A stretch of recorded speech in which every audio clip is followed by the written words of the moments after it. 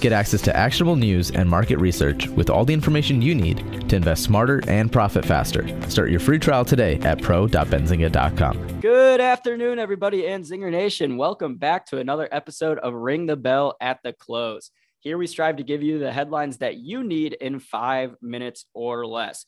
We had a busy day on Wall Street today, so let's go ahead and get started by taking a look at the overall markets. All the major indices, the S&P 500, the NASDAQ, the Dow Industrial Average, all looked good this morning. It looked like we were going to have another green day across the board. That is until we got a headline midday around noon Eastern. That headline said the first case of Omicron was found and confirmed in the United States, in California specifically. Now, if you've been living under a rock, Omicron is the new COVID-19 variant. This is the second big variant to be making its way. We had Delta earlier. Some people are saying they could be somewhat similar, that the variants might spread quicker, but have less severe symptoms. I'm not a biologist. I know we need to wait and see, but investors did not like that headline. They went out selling. All major indices turned red. The S&P 500 finished down 1 1/10%. The QQQ finished down 1 7/10%, and the Dow Industrial Average finished down 1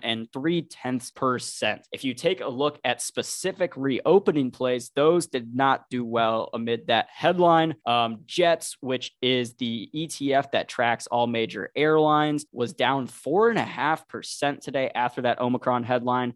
Jets was actually up in the morning before we got that news. So definitely some fear in those reopening trades. But even in the COVID-19 plays, not a great day. Zoom finished down nearly 7% with some buying after hours. It looks like Zoom was getting some buying after hours, up slightly in the after hour session, but not a good day for Zoom either.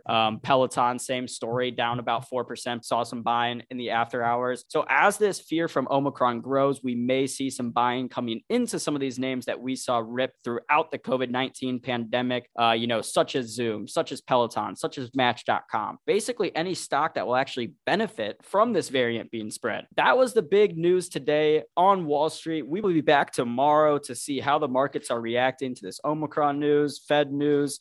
We should have a busy day tomorrow. So with that, go ahead and ring the bell. Please subscribe and leave us a review if you have not already. And everybody have a great night.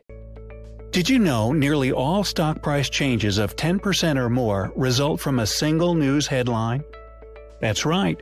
News headlines have a unique ability to drive stock prices up or down. These news catalysts create trading opportunities every day. All you need is a little help to reach out and take them. And if you're looking to grow your portfolio, it doesn't matter if your investment budget is small or big.